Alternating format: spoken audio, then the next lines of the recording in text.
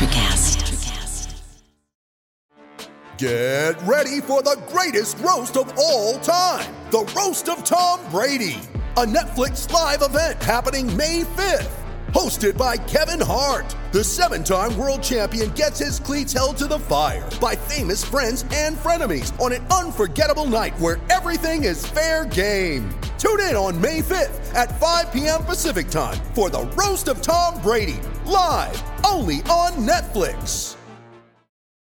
When you need mealtime inspiration, it's worth shopping Kroger, where you'll find over 30,000 mouth-watering choices that excite your inner foodie. And no matter what tasty choice you make, you'll enjoy our everyday low prices, plus extra ways to save, like digital coupons worth over $600 each week. You can also save up to $1 off per gallon at the pump with fuel points. More savings and more inspiring flavors make shopping Kroger worth it every time. Kroger, fresh for everyone. Fuel restrictions apply.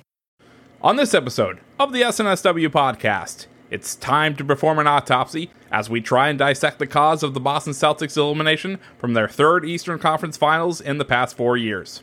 We'll also break down Week 3 of the NFL and revisit which teams are contenders or pretenders as we enter the quarter mark of the NFL season. We'll also hand out this week's Forrest Gump Award with all the pomp and circumstance. But first, this episode is being brought to you by Boxo Crafts. Boxo is an arts and crafts-focused kid subscription box. Boxo is a parent-run company that combines creativity and convenience in one monthly package, delivered right to your door. Boxo's premier box, Boxo Holidays, contains 4 separate art projects to get you and your family into the holiday spirit. Whether it's Halloween, Hanukkah, or Easter, they've got you covered with holiday fun. Boxo, we can't wait to see you create. Check out BoxoCrafts.com and exclusively to our listeners, enter promo code SNSW for 10% off your first order. That's BoxoCrafts.com, promo code SNSW. The SNSW podcast is a 1-hour weekly, 2-hour monthly podcast breaking down all the biggest news in the world of sports with the New England flavor. If this is your first time finding us, please consider subscribing. It's the easiest way to see when we publish new episodes. We are on Apple, Spotify, Google, and wherever you generally get your podcasts. Be sure to rate us and leave a review. We always appreciate your feedback. Follow us on social media. All of our links will be in the show notes.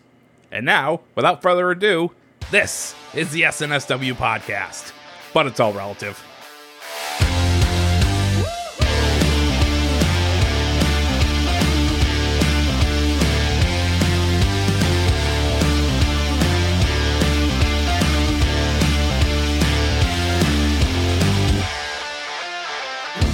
Thanks, Craig. My name is Joe Malkin, and I'm here this week with Dave Clark and Rayshawn Buchanan, and of course, the best producer that we could find, Craig D'Alessandro. Guys, how are we doing tonight? Yeah, doing real good, man. So good. The more abuse you hurl at Craig, the better I do. We don't, Dave, we don't want to hurl any abuse at Craig. He does enough for us already. So, guys, welcome into episode 9 of the SNSW podcast. We have a lot to get to this week in a small package. So let's get right into it. The Boston Celtics are dropped out of the Eastern Conference Finals on Sunday night to the Miami Heat in 6 games. What are initially our takeaways from this series and the Celtics team? So first, I want to give credit to the Miami Heat for getting the job done. They were the tougher team. They were the stronger team. And at the end of the day, they were more unified. So, and I can end it with that. However, no Giannis, no Kawhi, no LeBron. There was no excuse for this Boston team not to get it done this time around. And it's disappointing. Actually, I'm actually going to step further. I think this is actually worse than the loss that we had to Milwaukee last year, mainly because they were the favorite and they should have got the job done, but they didn't. And, you know, hopefully they learn from this. But right now it stings, it sucks, and it's unfortunate that they went out this way because they basically quit. And that's how I see it. Yeah, I'm with you. I mean, it's just very upsetting. Like the start of the show, I know we do a sports podcast, and Joe's like, a reminder, Dave. The Celtics lost in 6 games to the Heat, as if like every Laker fan I know isn't reminding me of the same thing. Same story, different year. It's all I've heard for the past few days. And it's not wrong, but it's also a little bit not right. I mean, we still have this young core. There's still a massive upside. I totally agree with Ray, though. Like, it definitely hurts. It's definitely a kick to the nads. I thought we were going to do better because there was less competition in front of us. But then it turned out there wasn't really. Like, I do think that the Heat were, on paper, okay, Giannis isn't there, sure. No Kawhi, great. But like Bam came out of nowhere. Jimmy Butler, playing out of his mind. It's like on paper going in, sure, we should be able to get through. But like that Heat team did emerge as like a legitimate team. And I'm free to say that because Mike isn't here to go, like I said. That was actually going to be my next point. As you said, that was that, Mike said that when they were in the midst of that series with the Bucks, right? He called it perfectly, honestly, because they are all the things he said they're going to be. They're tough, they're gritty, they were beating our asses on hustle plays, which is the most frustrating part of that series. Is that like every hustle play we're getting beat on, which is like so not our identity, so not our MO, and like that. I mean, all that stuff just turned out to be true. So credit to him. So going back to, you mentioned Jimmy Butler, and he's clearly the biggest name on the Miami Heat. Rayshawn, is he big enough to you to have beaten the Boston Celtics? And I ask this because I have a take on this, and I want to hear your thoughts on it. It was Jimmy Butler enough of a star for you to beat this Celtics team? I actually have to go back to a take I made a few years ago when a team that he was on before, the Chicago Bulls, had went up 2-0 against the Celtics in the first round. And I remember saying to a friend at the time, I said, he's a talented player, but I'll never be scared of a Jimmy Butler-led team. Now, fast forward to 3 years later. Now, I still really wasn't fearful of a Jimmy Butler-led team, but however, when you have guys around you that are willing to be in their role and really flourish in their role, so Dragic flourishes in his role. Tyler Hero really has stepped up in that series and said, hey, you know what? I'm someone that can shoot the lights out. I'm someone that's going to become a better defender. And, he flourished in his role. Same thing with Bam Adebayo. I said during in our group chat, he really reminded me of a younger Al Horford. And, he may surpass what Al Horford did, but I mean, as someone that can pass like him, that can rebound and score, like, that's what happened. Supporting cast is just much better, So that's what happened. Like the evolution. Bam came out of nowhere. It's not a Jimmy Butler led team that beat us. You know what I mean? Like the best player in the series was Bam Adebayo. So Dave, to interrupt you real quick and go off of what Rayshawn said, because Rayshawn played into my point perfectly, is that I agree with you, Dave. Like I want to put that out there first, but I don't think Jimmy Butler was given enough creative license with Chicago. Maybe that's because he was younger, but we've said it multiple times. And after watching this Heat team for 6 games, because all of us sat here and watched every minute of these games in this series, you really can't give enough credit to Pat Riley for rebuilding the Heat after the Heat big 3 left, but also to Erik Spoelstra for how good of a coach he really is.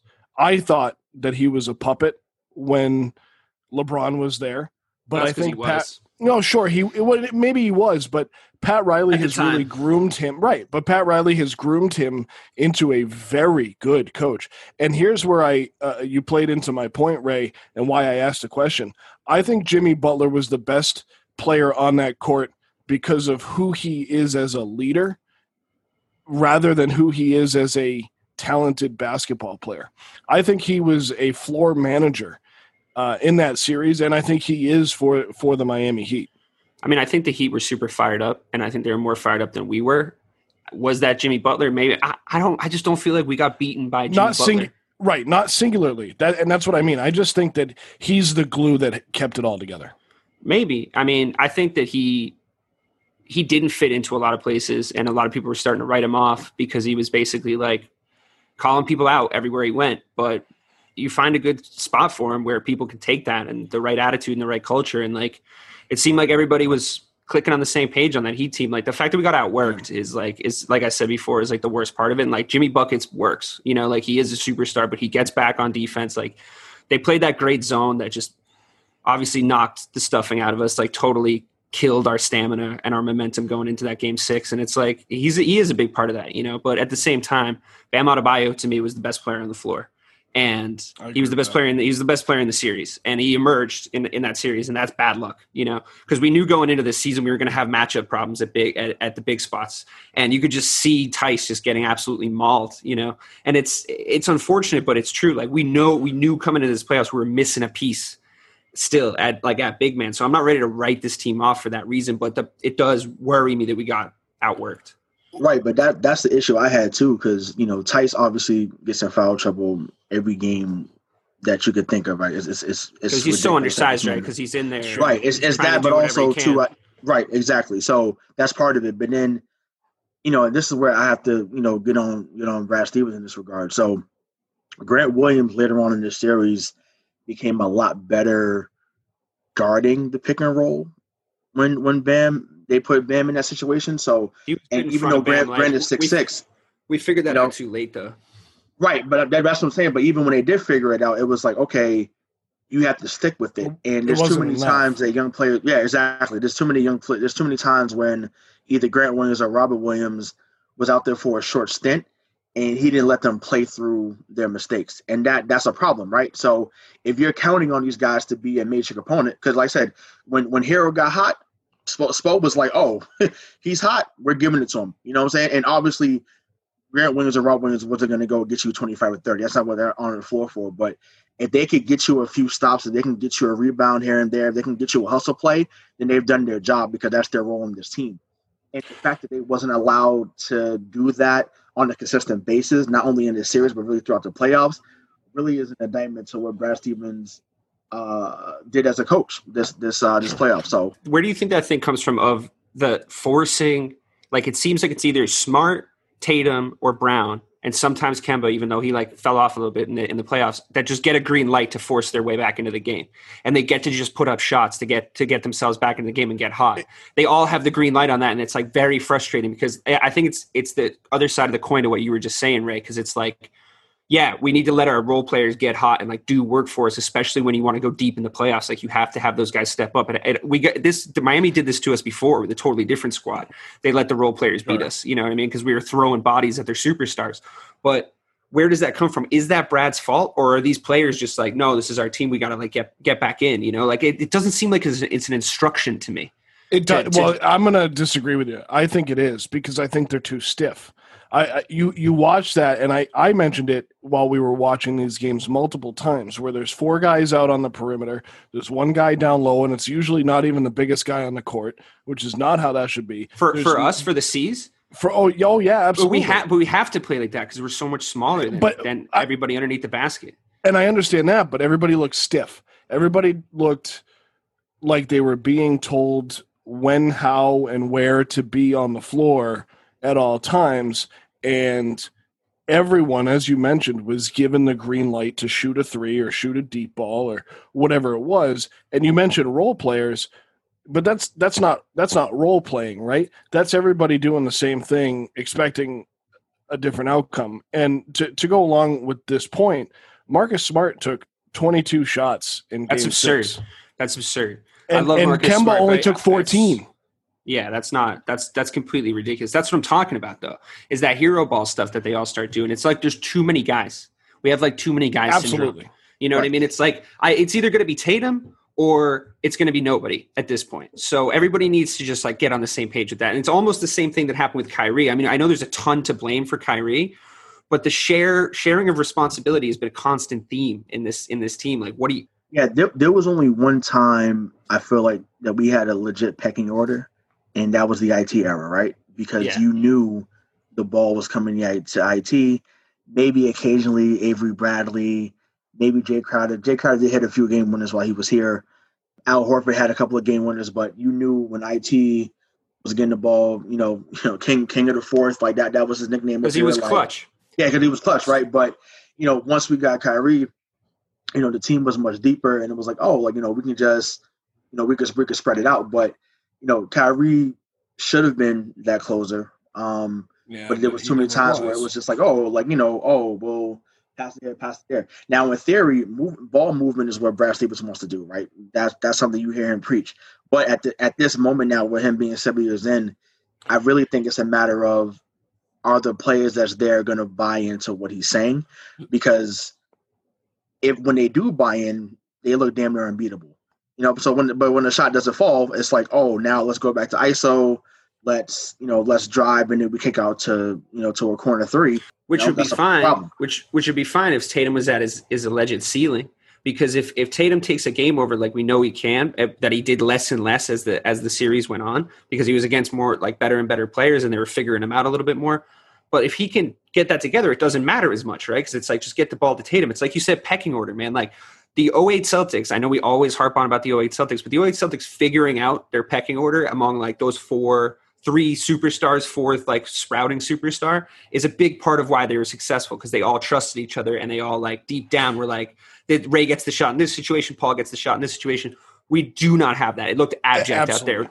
Like who the ball goes to was just not decided on and not talked about enough. And like ball movement, sure, but like there are going to be ISO situations that they have to just get figured out, Right, and I'll add to that, right? Because obviously, 2020 is a year that we've never seen before, as far as just having this long of a break in the season.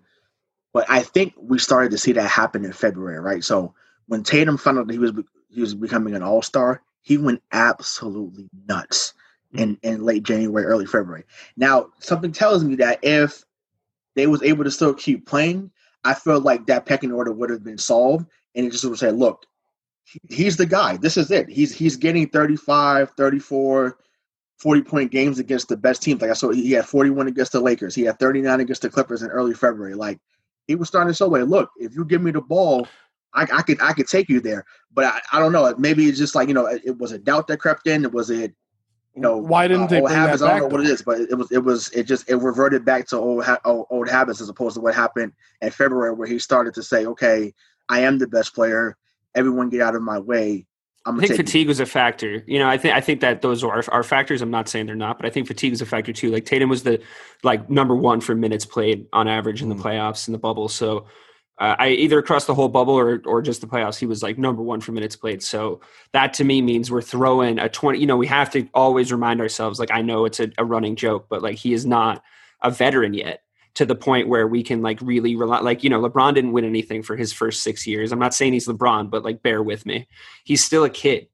And, there's a lot of responsibility on his shoulders in Boston, and almost too much maybe, because I even caught myself being furious at him for, you guys remember I was yelling about it on our Zoom chat, but for only scoring 3 points in a half, because I was so angry, because I'm thinking back to that time, like the All-Star break, or leading up to the All-Star break, where he just went every single game. He looked even better than the last game. And yeah, all this stuff happened. Sure. Like we had to shut down, but to me, that made him the guy in my head. Like I had decided, and because it seemed like he had decided, so he didn't step up and prove that. And that made me really mad, but we have to remember that he's still a kid. So we don't break our shiny toy here. You know what I mean? Like his ceiling's still super high. So it's tough. I know it's a tough loss, but we still do have a young team. I know I don't want to keep saying that forever, but you know what I mean? Well, let's change gears slightly here. And you guys talk about the age of the team, and I think part of the problem, just from my standpoint, I think part of the problem is that all these guys are so close in age, with maybe the exception of Gordon Hayward. There's a couple of older guys, but everybody's fairly young. I mean, Smart's only been in the league for 6 years. Part of the problem is that they aren't playing the roles, right, Dave? That's what you said. And they're not playing the roles. And the role of Marcus Smart, sure, we saw him come down the court and hit 5 threes at the end of a game, and that's fine. But that's not him. He was just hot that day, and that's just the way it goes, right? Not every pitcher in Major League Baseball is going to throw a no-hitter, and sometimes you find one. A blind squirrel finds a nut, right? Not every Trent Dilfer in the NFL is going to win a Super Bowl, but sometimes it happens. So we see these issues with the team, and I think we've kind of talked about a lot of their flaws. And Rayshawn brought up Brad Stevens being in his 7th year, and he just signed a 5-year extension that's going to put him here for a 12-year stint overall if he doesn't leave. And Ray, you mentioned some of those teams during the first half of his 7 years here that did have the role players. So 2 questions. Do they have a fundamental flaw? And is Brad Stevens the answer? Yeah, they have a fundamental flaw, which is that they don't have a dynamic big man that can keep up with all the dynamic big men that are spread across the league right now. So there's no way we win unless we have somebody that's a lot better than Daniel Tice at the 5, in my opinion. So is it a fixable flaw? Absolutely. Like, we have these 3 picks in the first round. We have, sorry to say it, Gordon Hayward. Like, maybe somebody takes that contract off our hands and we can get someone. You know, I heard Sabonis was some scuttlebutt. Gordon Hayward, and I know this has been, I hate to bring up this hot button issue, but Gordon Hayward's been a lightning rod of conversation in our group. He did not show up in Game 6, Ray.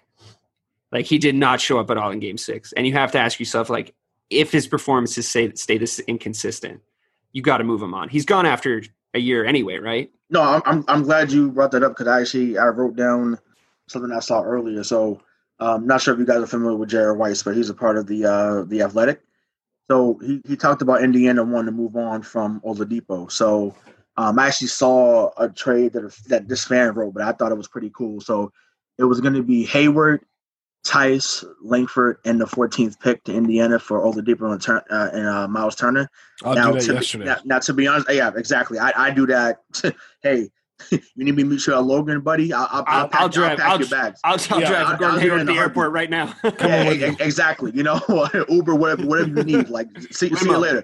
So, you know, and like I said, and I've been the biggest Hayward supporter in the group, but it's just like that type of deal. See ya. That's, you know, wrap. so that helps for him because he is from Indianapolis. Right. And you know, just had a baby, like, you know, hey, you know, be a smaller family, market. See you later. Sure. Smaller market. He'll have time to come back from his injury somewhere else. Maybe somebody will take on his contract. And it's funny you mentioned that, Rayshawn, because I wrote down the same exact thing because I saw the same exact trade proposal, and I got to put this in here. And I should have known you had seen it, but I was trying to be that guy, right? But Joe, to your question, is Brad Stevens the answer? Was that your question?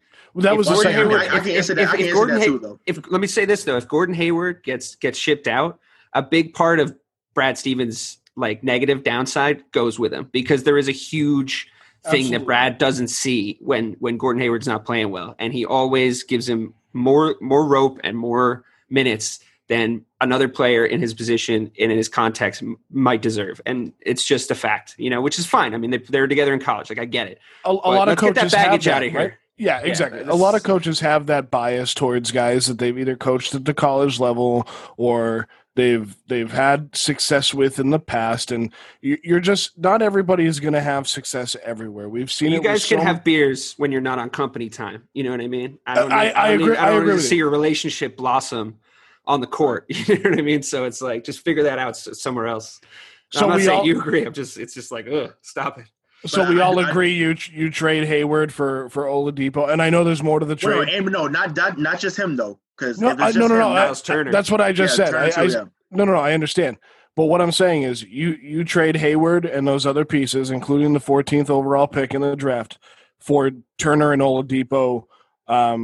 Sunday night after Game 6 loss, you would just get here Hayward so we can drive you to the airport to send you to Indianapolis. Yeah, and I'll add two other first round picks too. Like, hey, sweeten the deal. Like, take it all. Yeah, I don't care. We don't need those draft picks at this moment. So take the 14th, 26th, and 30th pick, Romeo Langford, Tice, and Hayward, and hey, see you later.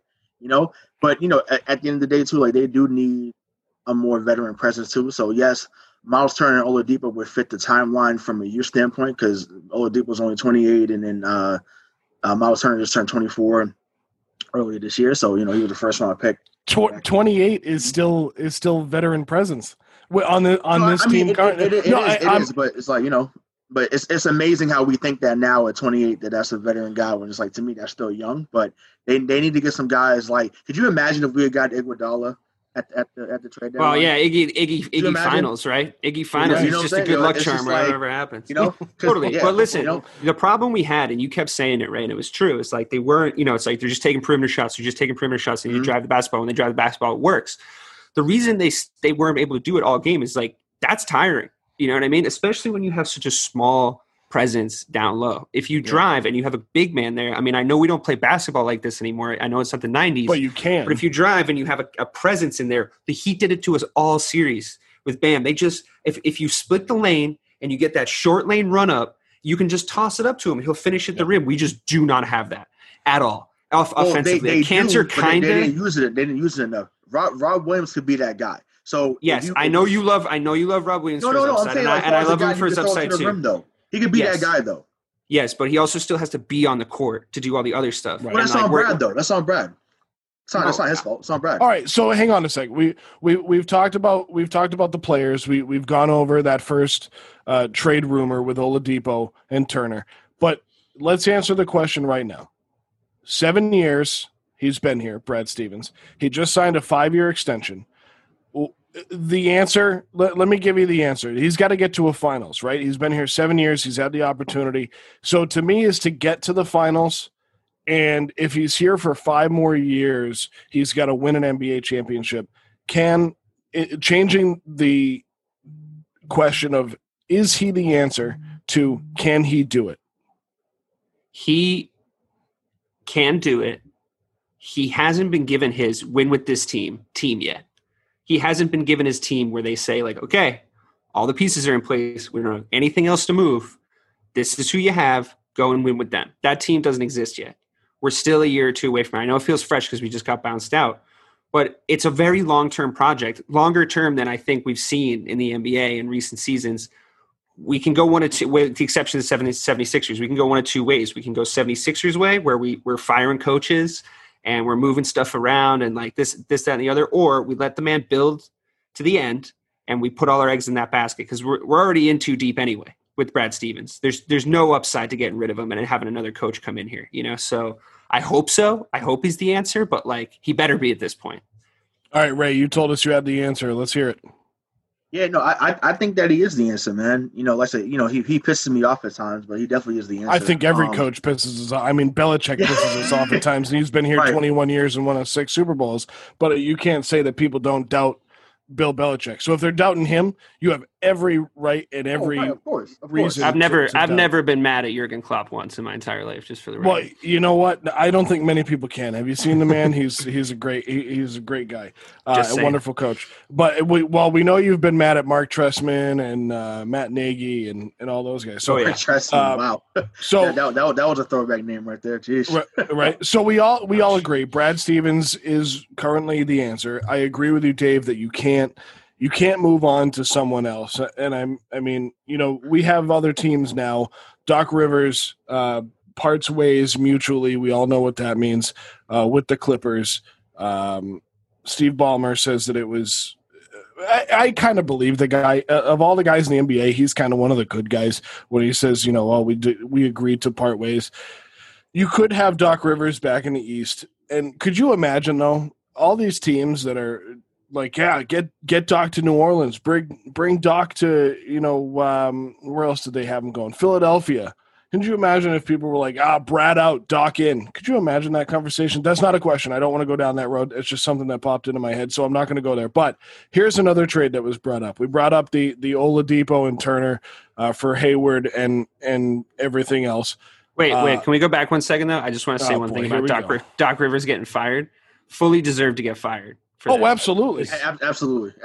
I know we don't have a lot to talk about because it's like you're out. Like even more so than no. Okay, go on, Joe. Go ahead. All right, one more point on the Celtics, and then I have one overall NBA question.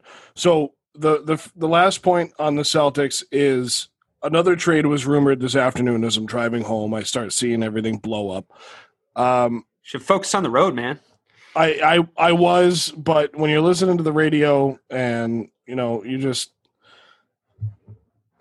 Nope, not going to go into it because I'm going to get myself in trouble.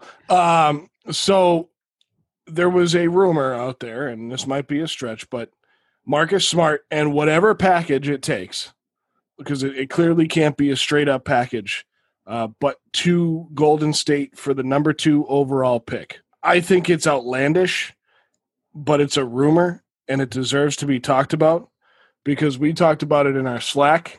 And I think we all agree we need a veteran presence, as Ray has said multiple times already in the last half hour. We need a big man. I can't watch his builds anymore like that. I don't want the 2nd overall pick in the draft, honestly. I don't know how Ray feels, but come on. I mean, how many rookies have we had to wait on? Well, that's what I'm saying. But you don't need to use it, right? So you can trade that away. More draft picks to trade. there's always like going to be a package of draft picks to trade. Like, let's go get players. But we don't have anything to trade now. And if we trade, so let me ask Ray then. Ray, if we trade Hayward, the 14th, Tice, and who is the other player? Romeo Langford to Indiana for Oladipo and Turner. Is that enough to keep Marcus Smart here, not even worry about this trade, and just go ahead with the 2021 season or the 2020-2021 season? Oof. Yeah, I think so. I mean, I still think there would be more work to be done, obviously, but I think that would be a start. You know, you have to me, they need to get rid of Semi Ojeleye too. Like, please. That's just good. I've held off on that long enough, but I've never seen anyone get more clout off of one series because he guarded Giannis for a few games back in 2017. Like that, God. I'm not going to go there, but he has to go too. But isn't that how it goes in the NBA? I don't want the number 2 pick either, like Dave said. But I did write about this, so you can read that article on WordPress. So plug that. But if they are going to go that route, that they use a draft pick, so I would trade. I think Detroit has the number 7 pick, so I would trade with Detroit. If they're not going to get Oladipo Turner, I would trade up with Detroit and talk to them about, hey, for the 7th pick, we'll give you the 14th, 26th, and 30th. Since you're looking to rebuild, and they have to sign Christian Wood, they have to build around Blake Griffin. So there's a lot of pieces they need to fill there. What do you do with that 7th pick then? To get that guy out of Iowa State that I've been telling y'all about. His name is Tyrese Halliburton, like 6'5" guard, 180, shot 50% from the field, 41 from 3. What are we getting? What are we going to get a guard for? What are we going to get a guard for? Because I don't think they have a guard off the bench that could do what he does, and it's damn sure ain't Brad Wanamaker. He is not the answer. Dude, I don't want more guards, bro. I want a big man. All right, so what if you could get that? But I'm saying, like, I think to me he would be the best player available at that spot, because Wiseman's gone. Unless you get the number 2 pick, where you get someone like James Wiseman. So you're just Belichicking it. You're Belichicking it. You're saying just take the best available player every time. Take the best player. He's the best player at that spot, in my opinion. The kid from Memphis, right? Because that was going to be my final.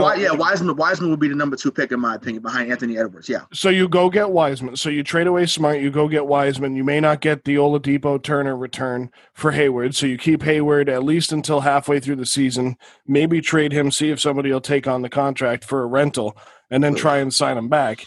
But now you have the kid from Memphis, you have Hayward, and you have no Smart. Is that a team that's good enough to contend? Absolutely not. No, okay. I agree. That's why I'm asking the question. Yeah, no, yeah, I don't think, and I want to say absolutely not. Just leave it at that. Like, I don't think that's something. Like Danny, he has an irrational love for certain players. Like Rozier was one of them. I'm surprised that he had let Rozier go, so I'm surprised. But I mean, Kemba was an upgrade, obviously, but. Marcus Smart is next in line with that. Like, he loves Marcus Smart. Marcus Smart, I think, reminds him of himself from when he played.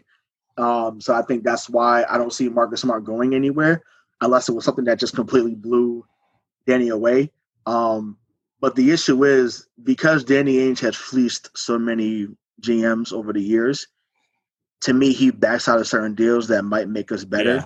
Yep. Because it's like, well, if I don't think I can get the best out of, if I can't Brooklyn Nets you, I'm not going to make the deal, and that's a problem.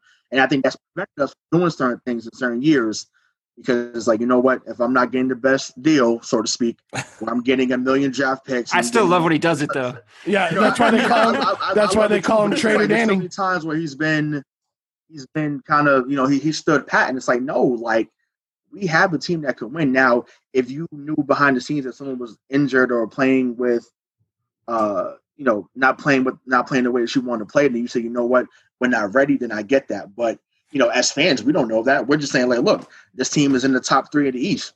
We need to compete, so, but who knows? But like I said, yeah, I don't think getting the number 2 pick and letting go of Smart changes anything. I just think that if you make that deal for Oladipo and Turner, and then maybe go get like a, I don't know, someone like a Rashawn Holmes from Sacramento, even like a Willie Cauley-Stein out of Dallas, like someone like that could be like a Tyson Chandler, Clint Capella type guy. That would work perfectly in Brad Stevens' defense too. All right. By the time everyone listens to this, the NBA Finals will be 1 game deep. It's the Los Angeles Lakers against the Miami Heat. The NBA couldn't have scripted it better. Who wins the series? Lakers by so much. Lakers in how many? 5. Lakers in 5, Ray? I'll say Lakers in 6. I think that Bam's emergence just wasn't with the Celtics series. I think we're going to see him emerge even further. And because he plays so hard, he's going to make AD work hard. And, of course, AD is going to win that matchup. It's Kentucky versus Kentucky there. But AD is phenomenal. But Bam is really starting to catch people's eyes. So LeBron's got the eye of the tiger right now, though. He's doing that LeBron thing. I mean, he definitely does. But there's blood in the water. Right, but between what Bam has done and then the way that Miami can shoot, that will keep them in a couple of games. So I think that will end up winning them a game. And I think we'll see a more aggressive. Lakers have closed so well too. Like we they have like, absolutely. We kept getting up on them and we couldn't get it done, And it's like the Lakers' ability to close, I think will, because like this the whole narrative surrounding that last series that they were in. Right. Because like the Nuggets had come back and it was like, and it was just like, we're not the Clippers. Boom, boom, boom. Oh, right, no doubt. Like, so I mean, so Dave, you say 5. Like I say Lakers win in 6 though.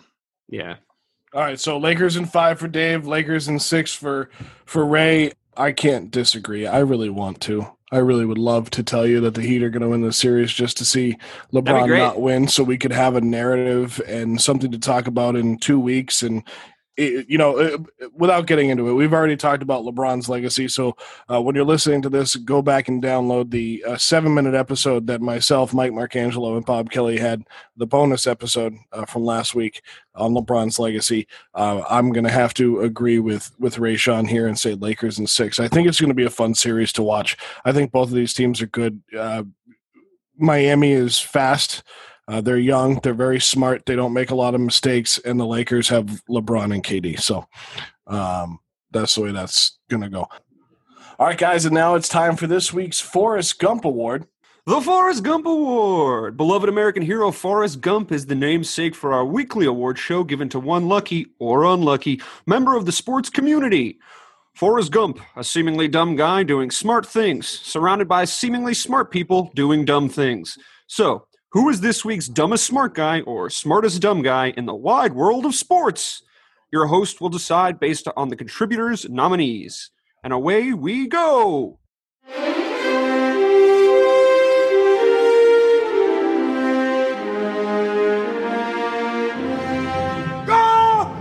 What's your sole purpose in this army? To do whatever you tell me, drill sergeant. God damn it, Gump! You're a goddamn genius. That's the most outstanding answer I've ever heard. You must have a goddamn IQ of 160. You are goddamn gifted, Private Gump. All right. Appreciate the honors. So, I have to go with the Atlanta Falcons owner, Arthur Blank, or Blanc, however you say it. I guess he was shooting blanks. No, I'm just kidding. No, but it is blank. So it's amazing to me, or dumb to me, that he's still employing Dan Quinn. How many blown leads do you need, to see before you say, hey, you know what, before we get off this plane, I want to let you know that you're relieved of your duties, or we're going to mutually part ways. So obviously he's smart. You're a businessman. You know how to make money. That's great. But his decision to keep Dan Quinn around, after what happened in Super Bowl 51, what happened against the Cowboys, and now what's happening against Chicago a few days ago, like it's comical. Like he's definitely my nominee and really should be the winner of the Forrest Gump Award this week. Way to lobby for yourself, Dave. Go ahead. Wow. That's going to be a tough act to follow, mainly because you had such heavy material with the idiocy that's going on over there at the Atlanta Falcons. When I woke up this morning, I had a surefire Forrest Gump Award nominee, and it was going to be Matt Ryan, because he's the face of that franchise, and he just looks so stupid every time they do that, and it's kind of his fault every time. But I've pivoted since, and I'm actually going to nominate the future record-holding Forrest Gump Award winner, because he's going to win a lot. I'm going to nominate John Gruden. So John Gruden is a really dumb guy, but he did a really smart thing this week. He did a really, really smart thing this week. He decided to blow the game against the Patriots, because He had them in his sights. He's 2 games up, running in, sees the Pats. The Pats come out there, look sloppy, Cam can't get it going. First time you've really seen him make some boneheaded, I don't really understand the offense mistakes, which is like still cool, whatever. And Gruden manages to not manage the clock effectively at all, kick field goals when he shouldn't have, do all the dumb John Gruden-y things that you could possibly do to blow a game of football, and then manages to blow the game of football. Gets outcoached by Bill Belichick, no surprise there. And that's a smart thing that John Gruden did, because he was up 2 games and people were starting to talk about him. And that little voice in his head that said, "You're John Gruden, okay? You're not very smart. You got to get," and then he got fined a big bunch of money. And that little voice was like, "You know what? You're in too deep. You got to get some of that attention off you. You got to cruise this team to a nice 10-6 at most, and then go away early in the playoffs, because nobody should be asking you any questions." That's a smart man that day, John Gruden. You're my Forrest Gump nominee. I'm trying to – I don't know if you're a politician or you are John Gruden in disguise trying to throw the Forrest Gump award. So here's my take. Here's my take on both of those things. He's at least going to be a record holder in nominations. Well, if you're on the show, absolutely. So here's my thought on Arthur Blank. Lowe's is better than Home Depot. Arthur Blank owns Home Depot. Ray, when we started the season and we did our AFC NFC predictions, I didn't have Dan Quinn. I had the AFC, right? I was on the other side. So I had Zach Taylor as my first coach gone. There are 2 coaches in the NFL that should go long before Zach Taylor. And I'm starting to come around to what Bobby said about Joe Burrow being in Cincinnati. Like, that Cincinnati team is bad, but they don't look awful, if that makes sense, right? So they just extended Joe Mixon and everything else, whatever. We're not really talking about them. We're talking about the Atlanta Falcons. I also don't want to put in the Super Bowl against New England where they blew a 25-point lead into this. While it's the same coach, the same owner, the same quarterback, it's not the exact same team. What you have to look at is the fact somebody's fault, though. No, absolutely, somebody's fault. Right, it exactly. is. But let's talk about John right Gruden's now. fault. It's not John Gruden's fault that the Atlanta Falcons blew a 25-point lead in the Super Bowl. That's not true at all. What I see is that Dan Quinn can't close, right? Always be closing, and he can't. So Dan Quinn should be gone for his overall track record. But you're absolutely right, Rayshawn. Like, if we just want to talk about 2020, he should have come in with a short leash to begin with. And he blew multiple 15-point leads in one season. That has never happened in the history of the NFL. 100 years, that has never happened. But the only person with a longer track record in that organization of blowing championship games and blowing leads is Matt Ryan. And he's got, even back in college against Virginia Tech, he choked. So are you saying that Matt Ryan should be cut? I'm not saying I'm not saying he should be cut. I'm just saying, like, if you bring a different coach in, all right, is there a 0% chance that ever happens again? Not with Matty Ice as your quarterback. I love the guy, Sure. BC product, but he's just kind of proven that he doesn't have that killer instinct when it comes to, like, putting a game away. Like, that's just never happened to Tom Brady. You know Sure. what I mean? I know that's a tough comparison, but, like, or Aaron Rodgers or Drew Brees. So my other point on that is to get back to that. You're absolutely right about those guys. But my other point was about the coaches that I think should go before Zach Taylor. It's Dan Quinn and Adam Gase.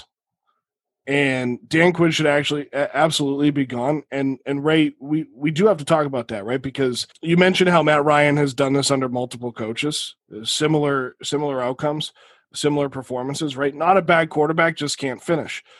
You look at Aaron Rodgers, who's now had multiple coaches in Green Bay and is still the same player, right? But he's just got that killer instinct, so literally echoing everything Dave just said. But Gase is the same thing, right? Because, like, his quarterback is just underperforming. But his quarterback is underperforming because he ruins quarterbacks, and he has a history of doing that. So now I'm going to switch gears over to Dave and look at John Gruden.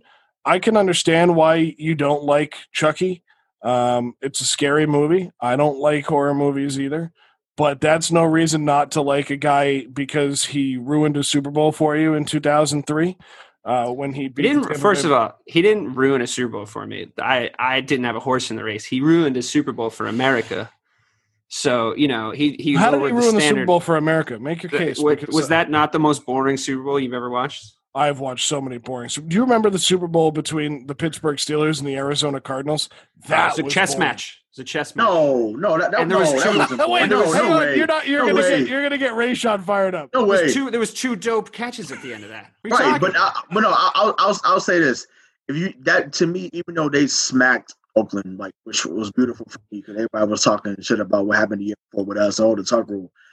Now I'll go the year before we won when the Giants got demolished by the Ravens. To me, that was probably the most boring. You lost 35-7. Yeah, but I love that Ravens defense. I mean, and it was great. It was so entertaining to watch. My God, you know, so entertaining to watch them just kill people. Point is, I have to pick a winner. Whoops. And the winner. I'm ready. Drum roll, man. Let's make it happen. Let's go. We don't need Craig. Insert drum roll here. The winner of the Forrest Gump Award for this week is Rayshon Buchanan and his take on Edgerton. Yeah, woo! Yeah, as if you didn't see that coming, John Gruden. Take your mask off. Jeez. Come on. So I'll tell you, I can't believe I lost my first time with my own invented award. What a kick in the balls. Just want to say thank you and design the next game. For more wins, baby. Let's get it. That's right. Never know what you get out of them.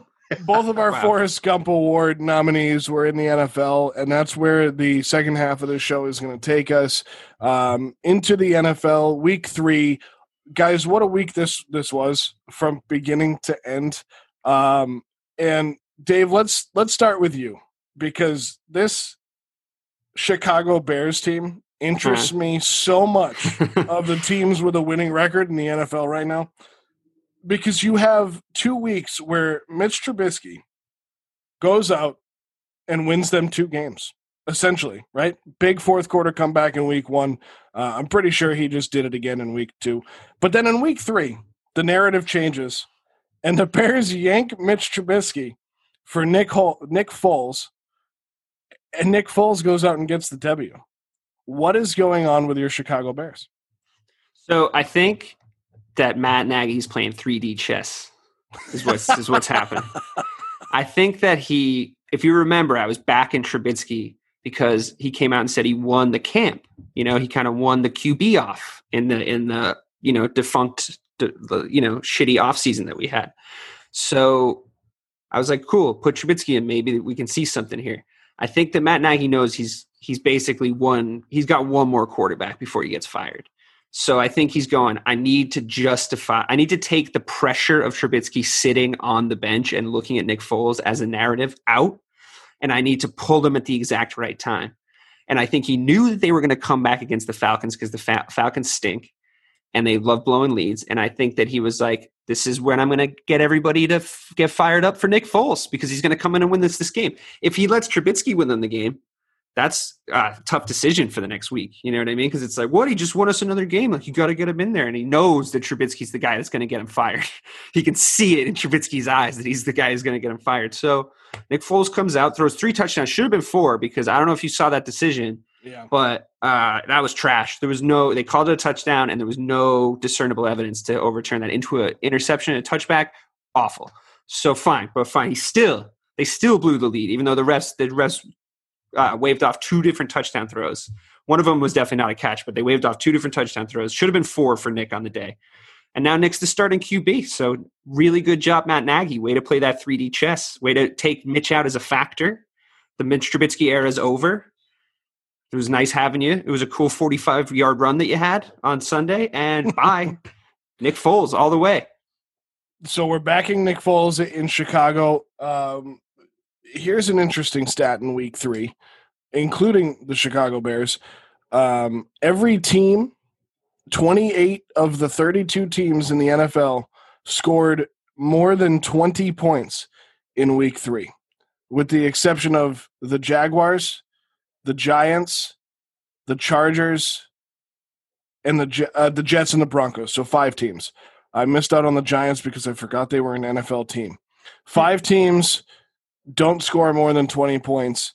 The Dolphins take care of the Jaguars. The 49ers beat up on the Giants without Jimmy Garoppolo, which was amazing to me. The Giants, we look at all these other teams that we think the Jaguars are bad. Both of those teams in East Rutherford, New Jersey are terrible. We had our first tie in the NFL, the Cincinnati Bengals and the Philadelphia Eagles. And this is one I want to jump on because we all talked at the beginning, or at least I talked at the beginning of the season about how bad I thought the Bengals would be. And you guys kind of talked me off the ledge with hey, it's Joe Burrow's show, give it time.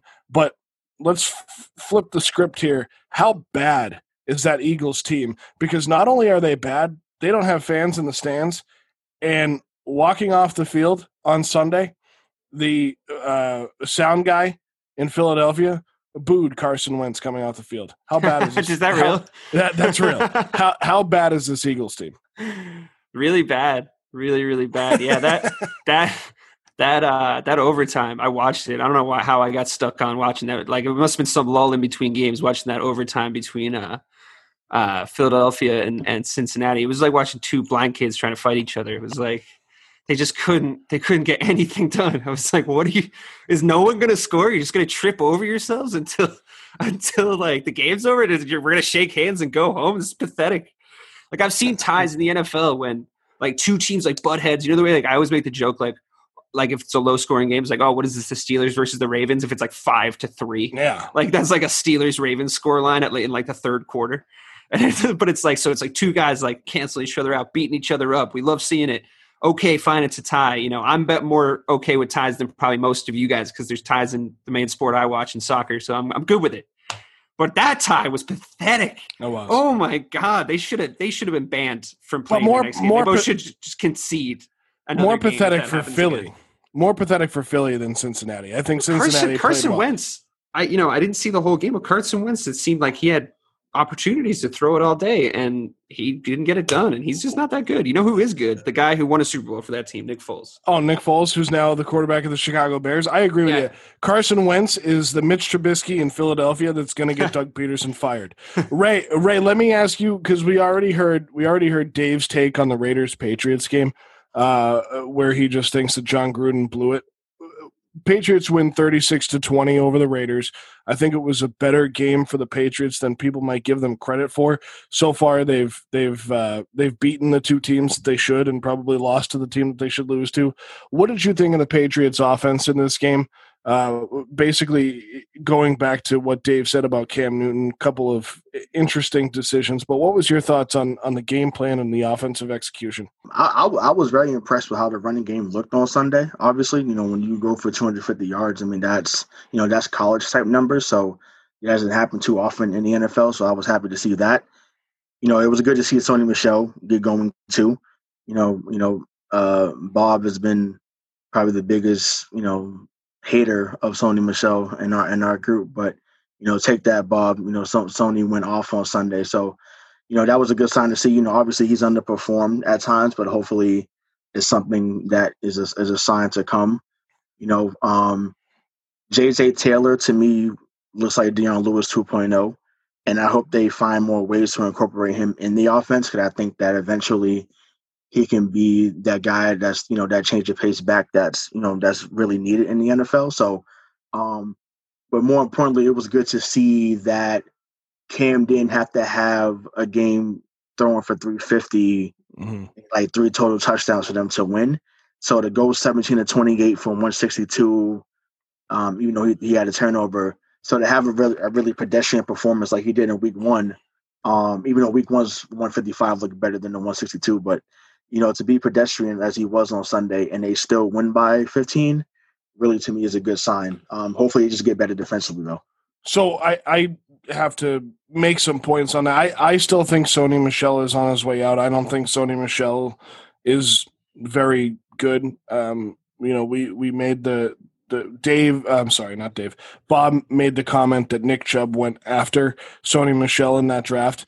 I think that's a good point. I don't think Sony Michel is the answer at running back in New England. I don't think JJ Taylor's the answer at running back for New England, and I don't think that Rex Burkhead is either. But so here's what I think. I think that they recognized that James White would have been a big help against Seattle. and they used Dion Lewis 2.0, which I really like JJ Taylor. So don't take my last comment as a total negative. I think he's a hard runner. I think he is able to get to the outside and hit the corner, unlike many running backs in New England have been able to do in the last 2 decades. I think he allows them to be more dynamic, and they do need to get him more involved in the offense. But I think he was a fill-in for James White while he's out. And I think the way they incorporated Rex Burkhead this weekend, and to your point, Ray, brought all 4 of the backs, I'm counting Cam Newton as one of those backs, the way they brought all 4 of them into the game plan and allowed them to run wild. I just don't think the Raiders were ready for Rex Burkhead.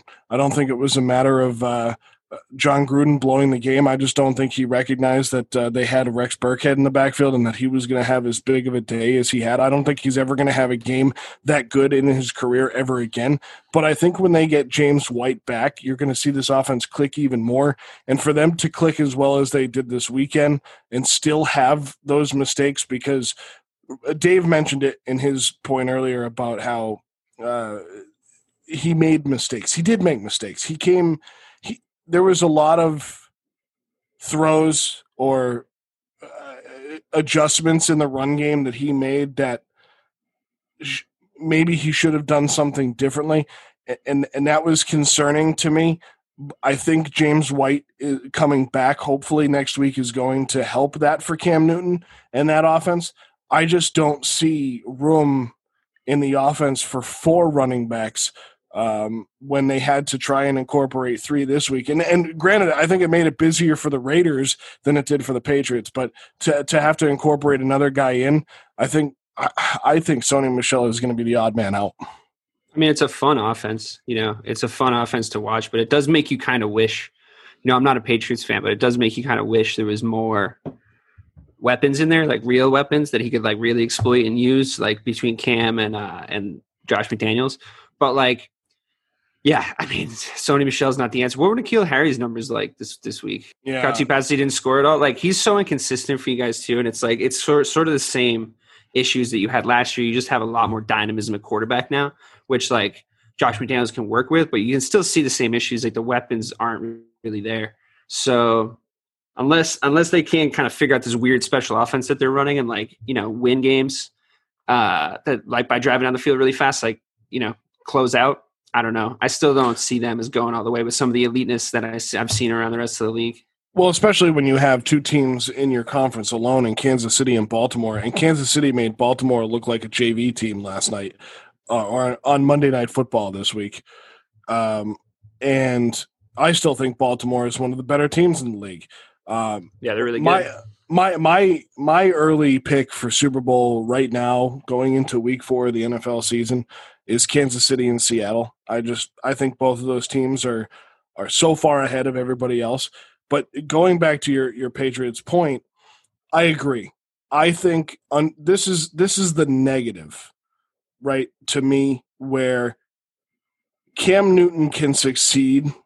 We've seen it in the NFL. He has succeeded. He's been to the playoff 4 times in 9 years. He's been to a Super Bowl. He's been Rookie of the Year. He's been Offensive Player of the Year twice. He's been MVP, right? We know the guy can play, and we know he's a coachable player because every coach he's played for has said that about him. They said that about him at Florida. They said it about him at Auburn. They said Ron Rivera said it about him in Carolina. And I don't think Cam's going to be your problem, though. No. But that's what I'm getting to is that Josh McDaniels said it just today about him. But when you look at the pieces that are put around him, I think he needs something closer to top tier at a position, right? He had Greg Olsen for all those years. He doesn't have anything near a Greg Olsen in New England. He had Steve Smith at the beginning of his career at wide receiver. He's got Julian Edelman, but to me, Steve Smith was a better wide receiver in the NFL than Julian Edelman, and he didn't get his due at the end of the day. I mean, that guy probably should have won multiple Super Bowls. But even receivers, sure. But like, look at what Rodgers is doing in Green Bay. Like he doesn't have a ton of weapons to throw the ball to. But that's because he's got the best running back in like that he's ever played with, probably, like that I can remember. Yeah. He has this backfield weapon, and he's just using it, and he's like doing a little Tom Brady action, like across the like just short little out routes and stuff. You can make that work. What you can't make work is a guy like Cam Newton just completely by himself. And that's what I was getting to with that point, and that was kind of my long way around it, was that Cam Newton needs something. He needs that one piece. He needs that Greg Olsen, that Steve Smith, that Christian McCaffrey. He needs that one piece, where Tom Brady a lot of the time made guys that piece. Right, we've talked about the 2001 Super Bowl already on the podcast. Go back and check that out. The first championship rewrap that we did, hosted by Bob Kelly, that's on our channel as well. Tom Brady a lot of times did not have a dude. Really, the only times he had dudes on offense was Corey Dillon and Randy Moss. Besides that, I can't point to a guy that was an absolute Gronkowski. An absolute superstar. Yes, Gronk is one of the best tight ends of all time. He was definitely Brady's best ever weapon too. I think he is his best ever weapon, and I think he's his biggest binky as well, which isn't a bad thing. I don't say that. Every person needs their binky, right? Long and short of it is, because now I'm trying to get around this, because Craig got in my head by chiming in there with Rob Gronkowski. So those are his big three weapons. So Cam needs one, but the point is I agree with Dave that Cam needs that guy. He needs that dude more than Tom Brady needs that dude. Yeah, I mean, and that's okay, obviously. I mean, who knows? I mean, but like he said in the press conference, which I love that he said that, because I'm not sure that people were expecting that answer from him when they said, "Oh, so what do you think this offense needs, or do you think the guy is in the room?" And he said, "Oh, or who do you think is the next big weapon?" He was like, "Well, it's here in the room."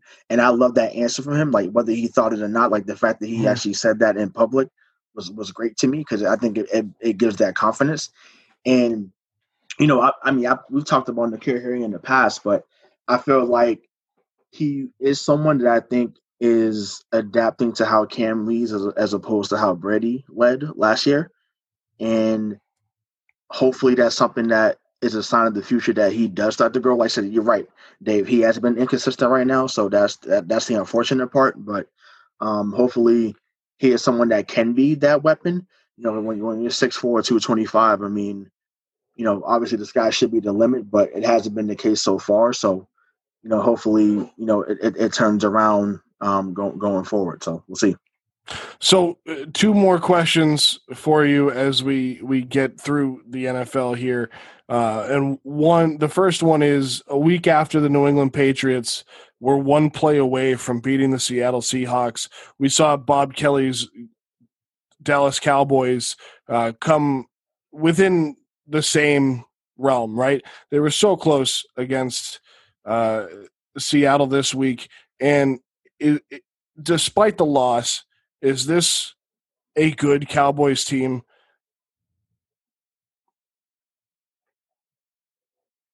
I thought you were going to keep talking. No, that was it. I thought it was a joke. That's why I paused. No, yeah. Well, hang on. Let me make the point. Cowboys and good doesn't really go together. So I thought it was a joke. I was waiting for the punchline. Well, let me make the point. And the only reason I bring this up is because we saw the Patriots lose to Seattle. And so let me rephrase this question. We saw the Patriots lose to Seattle a week ago. We saw Dallas lose to Seattle this week. Dallas is without a doubt going to win that NFC East. I'm going to say it right now, because the NFC East is absolutely terrible. Washington is bad. Atrocious. Philly is bad. New York is terrible. I don't see it going any other way. I guess what my other question is my basic question is, Seattle beats both of these teams. Put New England against Dallas in a one-off. Who wins? Depends on the context and the situation. If it's next week, I'd say Dallas has a really good shot at winning because nothing's on the line.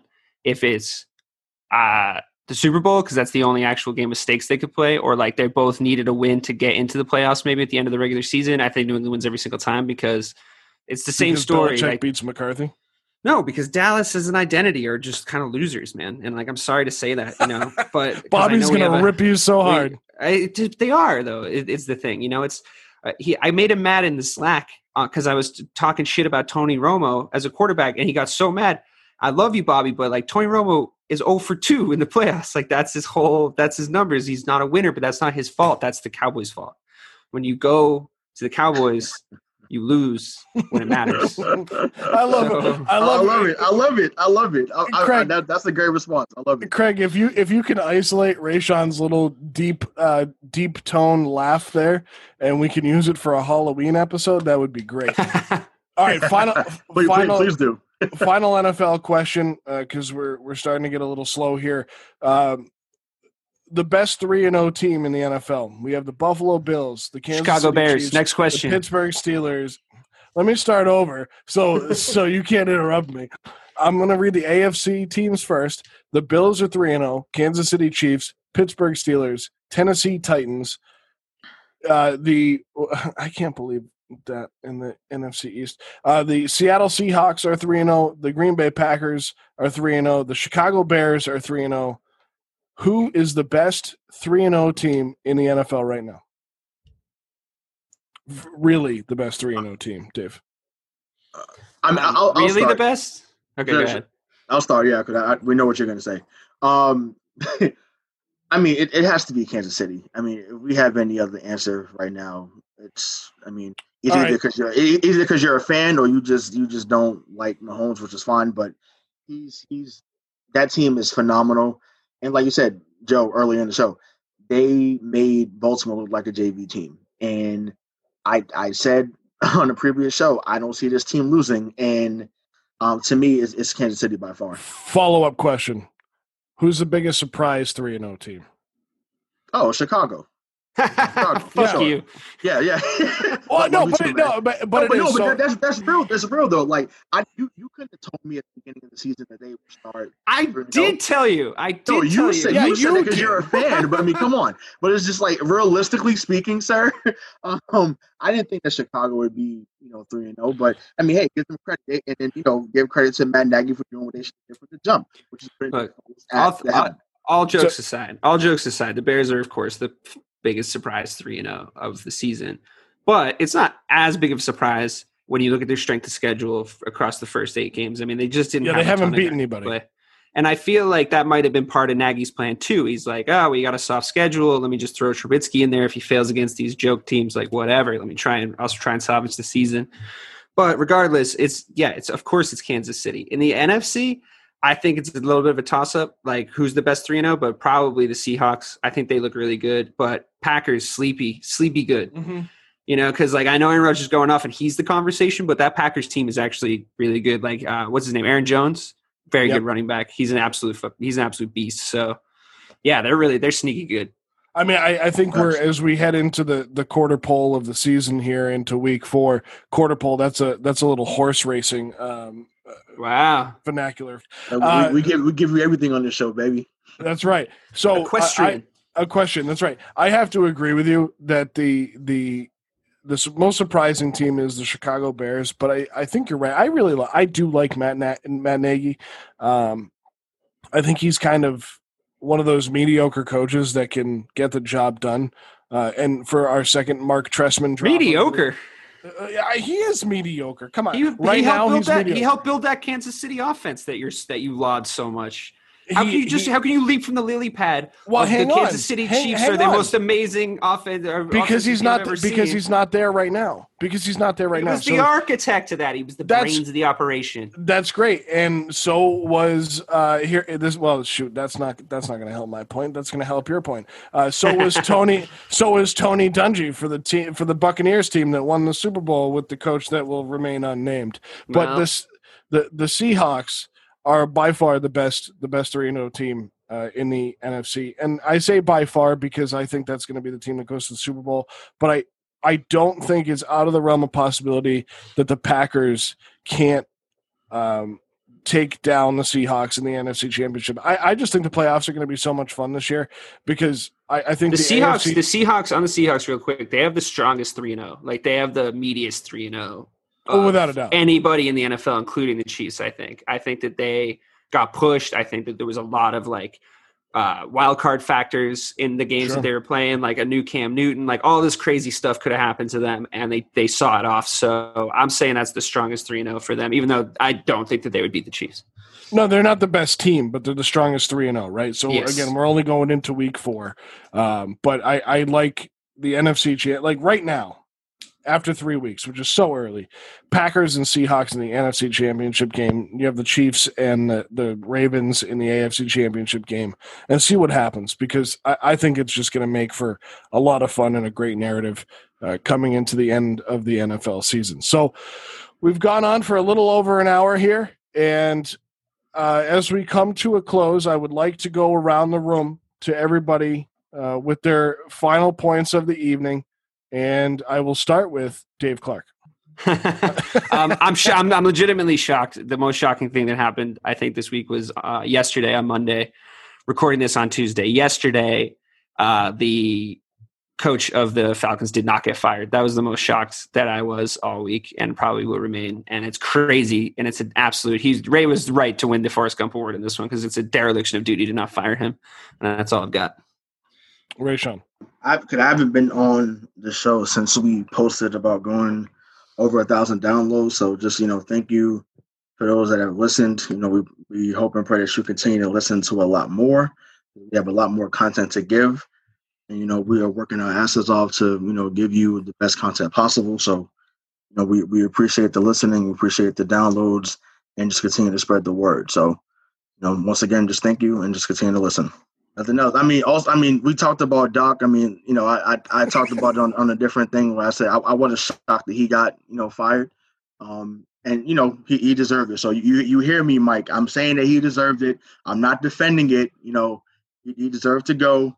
It means your signature sign off. Well, got you. Well, that we know what needs to happen. And like I said, they have not done it. It doesn't seem like they're going to do it. But we do know that they need to handle that situation when it comes to Breonna Taylor, that we still need justice for her. So I'll make that clear and plain. So I appreciate that y'all brought that back up, because that is true. Like I said, a settlement is not enough. So we still need justice for her. So I'll leave it at that. Thanks, guys. And my final thought for the week has to do with NFL Week 3 and the NFL as a whole. We've gone over records every week. We've talked about the Patriots. We've talked about every other team in the league and who our surprise is. We have the New England Patriots sitting at 2-1, the Chicago Bears sitting at 3-0, Dave's Cowboys sitting at 2-1. But we all know who the best teams in the NFL are through 3 weeks. And as we head into the quarter poll, I said it while we were talking about the NFL, my favorites to go to the Super Bowl right now are the Seattle Seahawks and the Kansas City Chiefs, and I'm going to stick by that, and that will be my final thought for the night. My last thing to say this week during this recording is the first presidential debate, and I have to tell you, no matter how it turns out, who wins the debates, go out and vote for who you believe should be the next president or the president of the United States. And that'll do it for our EP, Craig D'Alessandro, for Dave Clark, Ray Sean Buchanan. My name is Joe Malkin. This has been episode 9 of the SNSW podcast. Have a great one. We'll talk to you next week.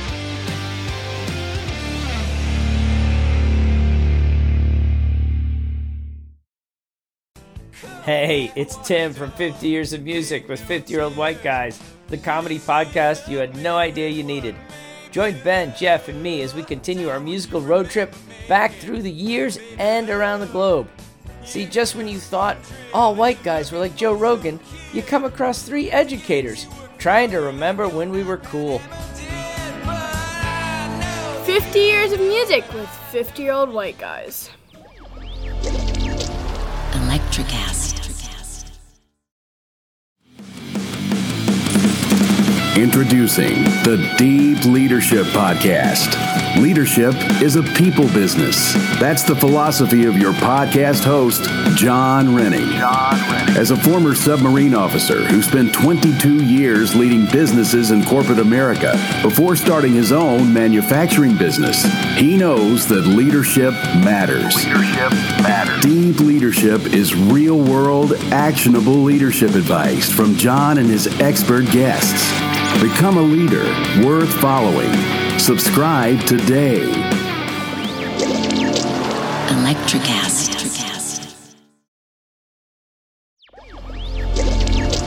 Electricast.